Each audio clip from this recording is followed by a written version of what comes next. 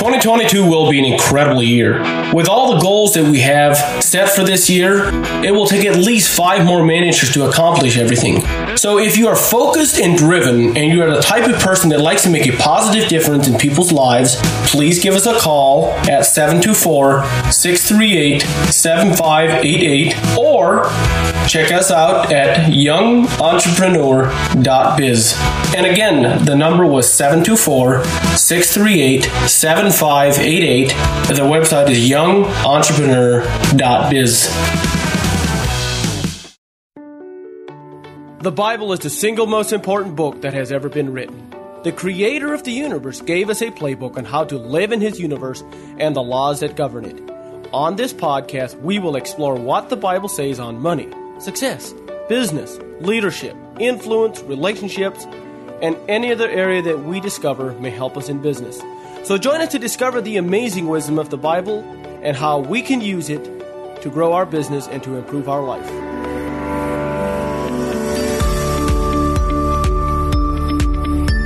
Good afternoon. Hey, this is Jacob here, and we're going to do another podcast here. So today we've got a guest on, and so I'm very excited to interview him. And he's going to share some business ideas and some secrets that he has learned from his business. He's a very successful contractor. He's been a contractor for 24 years. He's got a lot of influence in the commercial roofing industry. And he's got a Facebook page with 11,000 members. He just spoke at RoofCon in Florida, and I respect him very, very much. He also is hosting an event in South Carolina, in Myrtle Beach, South Carolina. And when is that again? February 25th, 26th. February 25 and 26. So if you're a commercial roofer, please check that out. What's the event website? CrewSummit.com. Okay, so CRUSummit.com. So check it out. Go to the summit, and it would stand for Commercial Roofers United. Correct. Okay. Which I believe is the only conference that is only strictly commercial that I know of. So yeah, I'm very excited to interview Andy today, and he's got a lot of influence in the industry, and he has proven himself, and he's been very successful. So Andy, good to have you. Thanks for having me. So basically, my audience is a lot of Christians, and so share us a little bit about your faith and kind of where that comes into your business. Okay. I grew up on an apple farm. My dad had about 600 or 700 acres of apples, cherries, and asparagus. And growing up, I always just kind of thought I would take over the farm.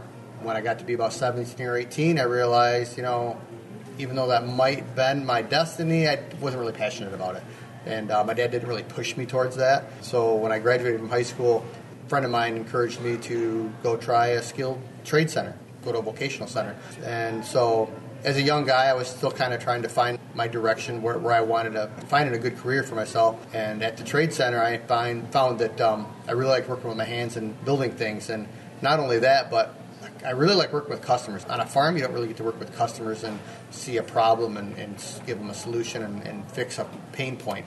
As a farmer, you're just, growing crops and, hoping that you get a good harvest or whatever. And so I went back and forth on whether I wanted to stay on the farm or go into the trades. I think when I was like 21 years old, my dad came to me and says, well, we have a buyer for the farm. I need to know if you're serious, are you going to stay on or are you going to do something else? And so my boss at the time was my cousin, and he says, that's a family farm. It's been in the family for many generations, and you're the last boy. You got to think about, you got to go back and give it a try one more time. So I did that. I took his advice. I went back and worked with my dad. He gave me a little bit more of a managerial position on the farm, but it's just the passion wasn't there, And so about 4 or 5 months later, I'm still farming, but I'm doing roofing on the nights and weekends. About a year later, again, my dad came to me and says, hey, I got another offer on the farm. Is there something you want to do? Because I see you roofing and doing construction on the side.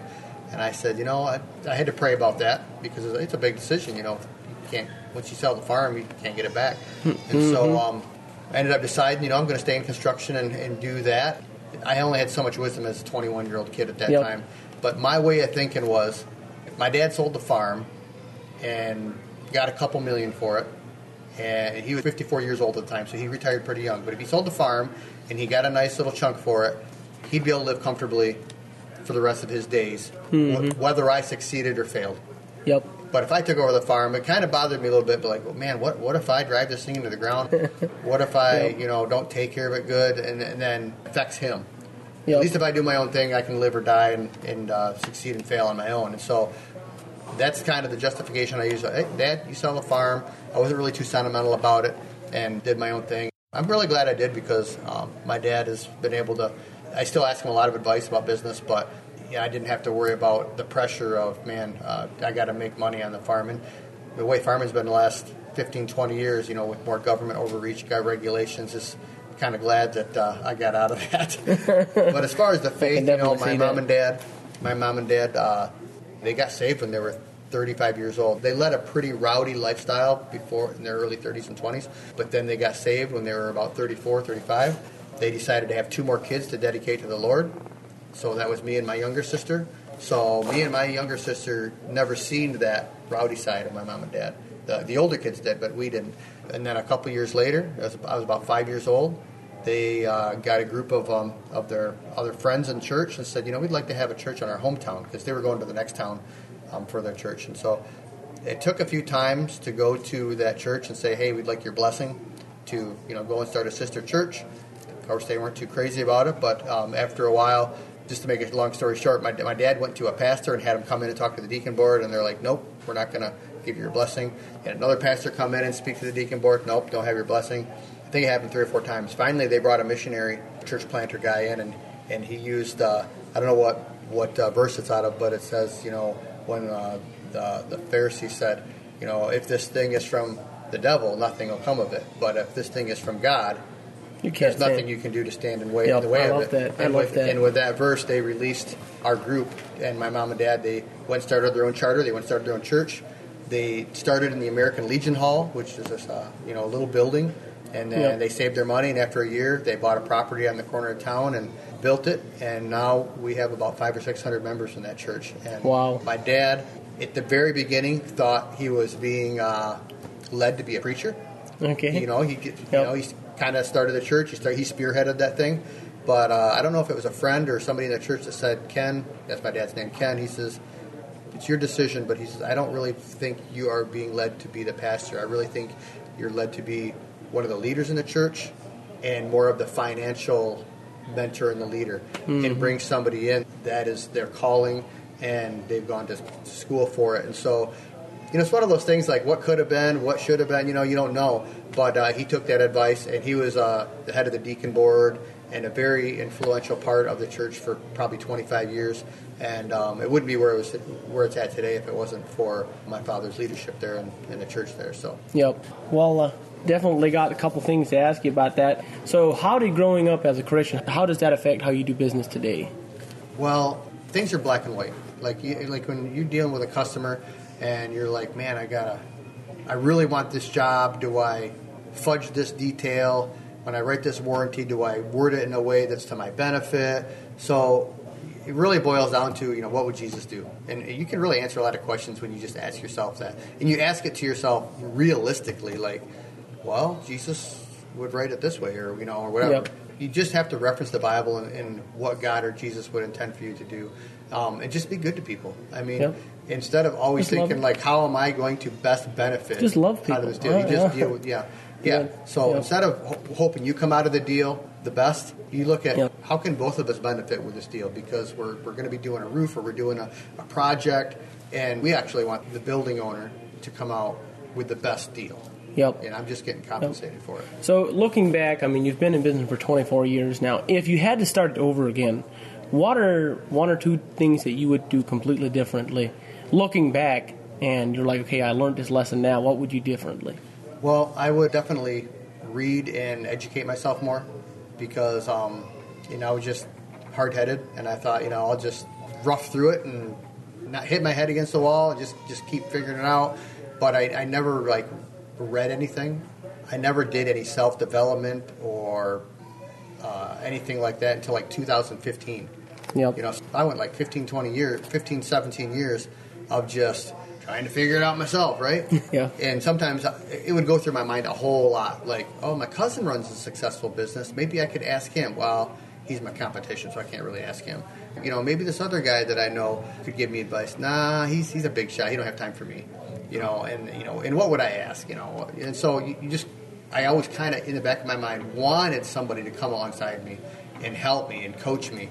but I just never got up the gumption to go ask them. And so when did that change, and what kind of got you into the personal development? And it was 2015 that I had a problem with a particular roofing product, and I decided I'm not using that company no more. And I got online, I started looking for another company to use. It was for roof coatings. A guy found me on there and said, hey, do you mind if we have a phone call? So we talked that night about a company called the Conklin Company. At that time, it was just like, it's just another product. It's going to fit in my company, and I'm just going to use it like any other product. And we talked for about 2 hours that night. And a month later, I went to training. And it wasn't really at that training that it struck me, but over the course of the next few months, like, these people in this group are really, they work as a unit. They really help each other. They really care about everybody succeeding. And, the information there, the inspiration is there just to make average people, ambitious people, but average people, or people that really want something better from life, to achieve it. That's where I really started seeing people like, well, I read this book, and I took this program, and I followed these 5 steps that this guy recommended. And if you really want to run a correct presentation or event, you do it this way. And that's when I really started being like, okay, I don't have to reinvent the wheel.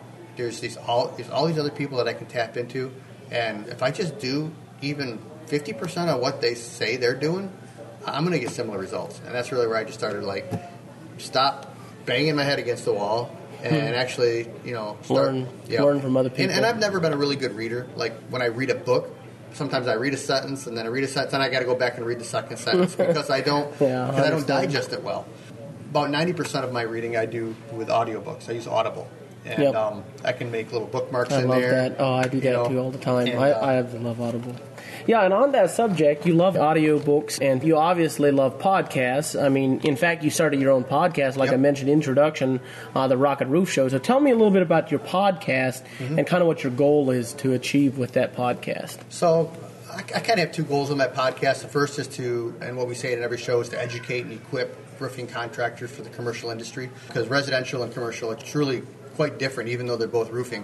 Really, just the idea of going from residential to commercial, or skipping residential and going to commercial, is just the idea of thinking bigger. Because hopefully I'm speaking for myself, but I think I speak to a lot of other roofers too. They just don't, the reason they're in the roofing trades is because they don't really think highly themselves. Roofing is one of those entry-level jobs. It's like, well, I didn't go to college, I didn't get a degree, I didn't get any higher education, so roofing's something I can do, and everybody always needs roofers. So it's pretty easy to get a job, and it's pretty easy to learn. I like to speak to those people and say, if you just take the step into commercial, there is just a huge gap between the income that you can create. Well, not just the income you can create, but with less headache than residential. If everybody gave up residential, then there'd be nobody to roof houses. I get that. So there has to be some people that to do. And that changes also by location a little bit. Your podcast is more or less, you're just trying to help the professionalism of the industry go up. And I know that I've noticed even in the past 5 to 10 years that has definitely happened. And, you were speaking at the RoofCon this past year. I was actually at that event, and I loved that session. Outside of your own podcast, what are a few other podcasts that you listen to or you would actually recommend? I mean, obviously, you'd recommend your own. But outside of that, I don't really listen to a lot of podcasts. I do like Joe Rogan. Okay. Just because he's kind of he's a no fluff, shoot straight kind of guy. He does have a little profanity, so I kind of have to get around that a little bit. But I watch a lot of YouTube snippets of like, Gary Vaynerchuk and Gary Vee and Grant Cardone and John Maxwell, Steve Harvey. Yep. I like listening to Steve Harvey, but so you actually do more YouTube, and they're just like clips, not full podcasts. Yep. So. That's awesome. All right, and you had mentioned yesterday, me and you were talking. You had mentioned a book that you like. What was that book called? It was called "How I Raised Myself from Failure to Success in Selling" by Frank Bettger. Yep.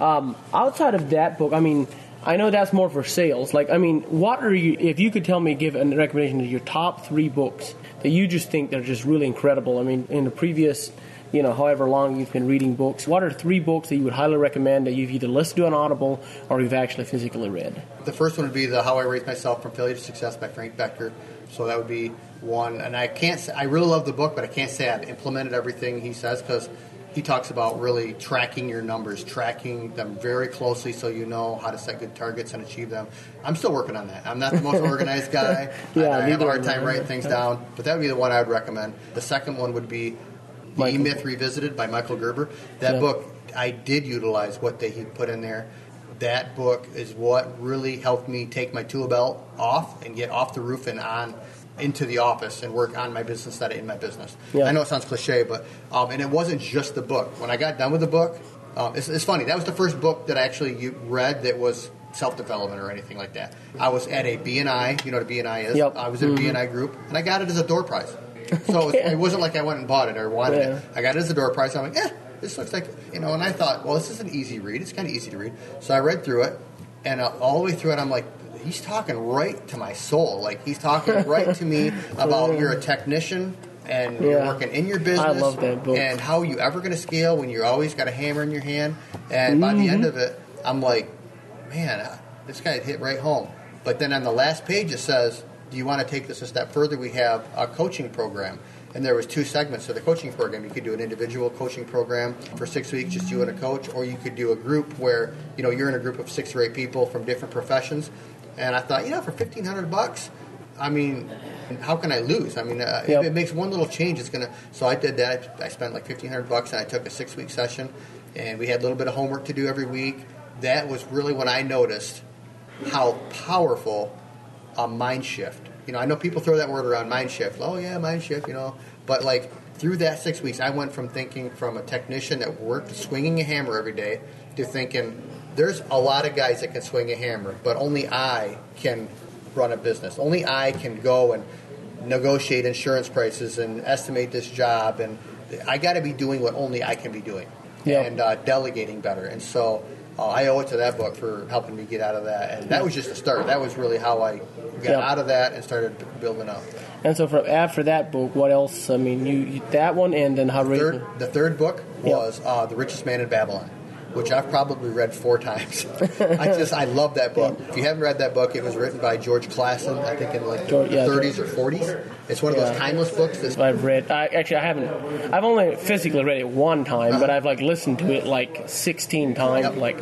Yep. And if I can just take one little snippet out of that book, he talks about how not to get into frivolous investments. Right now you see people all over the internet like, oh, I'm invested in crypto, and I'm invested in Forex, I'm invested in all these things, and they have no idea what it is that they're invested in it, right? In that book, they talk about this particular guy that, he wants to invest in jewels, but he doesn't have the time to travel across the country to go get these rare jewels from the next country, so he hires another guy that's going to go across the country, and he's going to buy these rare jewels and bring them back. So he gives him the money, and he does it. But then he finds out that when the guy comes back, they weren't rare jewels, they were pieces of glass. Because the guy that he invested in didn't know the difference between rare jewels and glass, and how he was saying you should not be investing in things you don't understand. Yep. And I thought, you can use that in a lot of different areas in life, but I think there's a lot of people that are getting bombarded with things on social media and just life in general that are like, hey, this is a good place to put your money. Hey, you need to jump into this because it's hot right now. And people are just like, okay, and they throw money around and then they lose it. And then they wonder, why they lost their money. So one more question. You're an absolute genius on social media. Or at least, that's how I believe. I see you everywhere. What do you think? You think social media is very important in a business? Do you think that's, is that the future of marketing? Is it moving away from digital and other types of digital marketing or more in social media? Or how do you view that? And what could you share with the audience that you think would help them in their businesses? Well, my secret would be get yourself out there. I see a lot of people that just they're afraid to have their face on the camera. They're afraid they're going to say the wrong thing. About 4 years ago is when I started really doing video and audio and stuff like that and getting on social media. And I really started just by doing lives because I wanted to get better at it. But it only took about 2 or 3 videos to realize, hey, I'm not really that good at this. My wife kept telling me, you say and ah a lot. And in fact, a couple of times she's like, you said 42 times in that video. And I'm like, so I started getting a little bit of a conscious about that. But then I started realizing that my target audience is contractors and roofers and startup business owners, and they really seen that as I was being authentic and transparent and that I was genuine. I'm a real guy, and I'm not really like a commentator, and I make mistakes. And most of them are like, hey, I couldn't get on video, so I'm glad he's doing it. I just interviewed a guy here before you, and he was really, really nervous to get on my podcast and do an interview, but he did a great job. But people have that stigma. That's why public speaking is like the number one fear, right? Right up there with death. Technically, they actually say that death is second to public speaking. I mean, I'm like, you'd rather die than speak in your own funeral. I mean, right. like, to me, it just seems like kind of crazy. But yeah, well, hey, I really appreciate you getting on. Lots of great advice. And so I'll give you a tip, because I know I didn't finish it. I'll give you a tip. Just assume that you're probably going to make some mistakes when you do a video or you get on social media. Yep. You just assume it. And sometimes I just apologize to people when I'm doing my podcast. Say, hey, this is my first time doing this. I just wanted to get in front of you and share my story. Don't tell people, like, do this, don't, do this, do that. This is factual, blah, blah, blah. If you just share your story, share your experience, nobody can argue with your story and your experience, because it's you, it's your story personally. It's unique to you. It's authentic. It's authentic. And, I love that, because I actually listen to the Craig Rochelle Leadership Podcast, which is extremely powerful. I really like it. And so one of the things he always says is, it is better to be a leader that is always real than one that's always right. Mm-hmm. And so, yeah, I love that. I absolutely love that. Totally being authentic. So, well, hey, I appreciate you being on the show. Yep. I hope we can do another interview in sometime in the future. And the next time around, I'm actually going to do a live video, like a real video, and not just audio. But I really appreciate you getting on the show, and appreciate that so much. Okay, thanks. So you have a good day. If you have enjoyed this podcast, please rate and review us. If you have suggestions or comments, or would like to have more information, visit jacobdlee.com. Thank you for listening.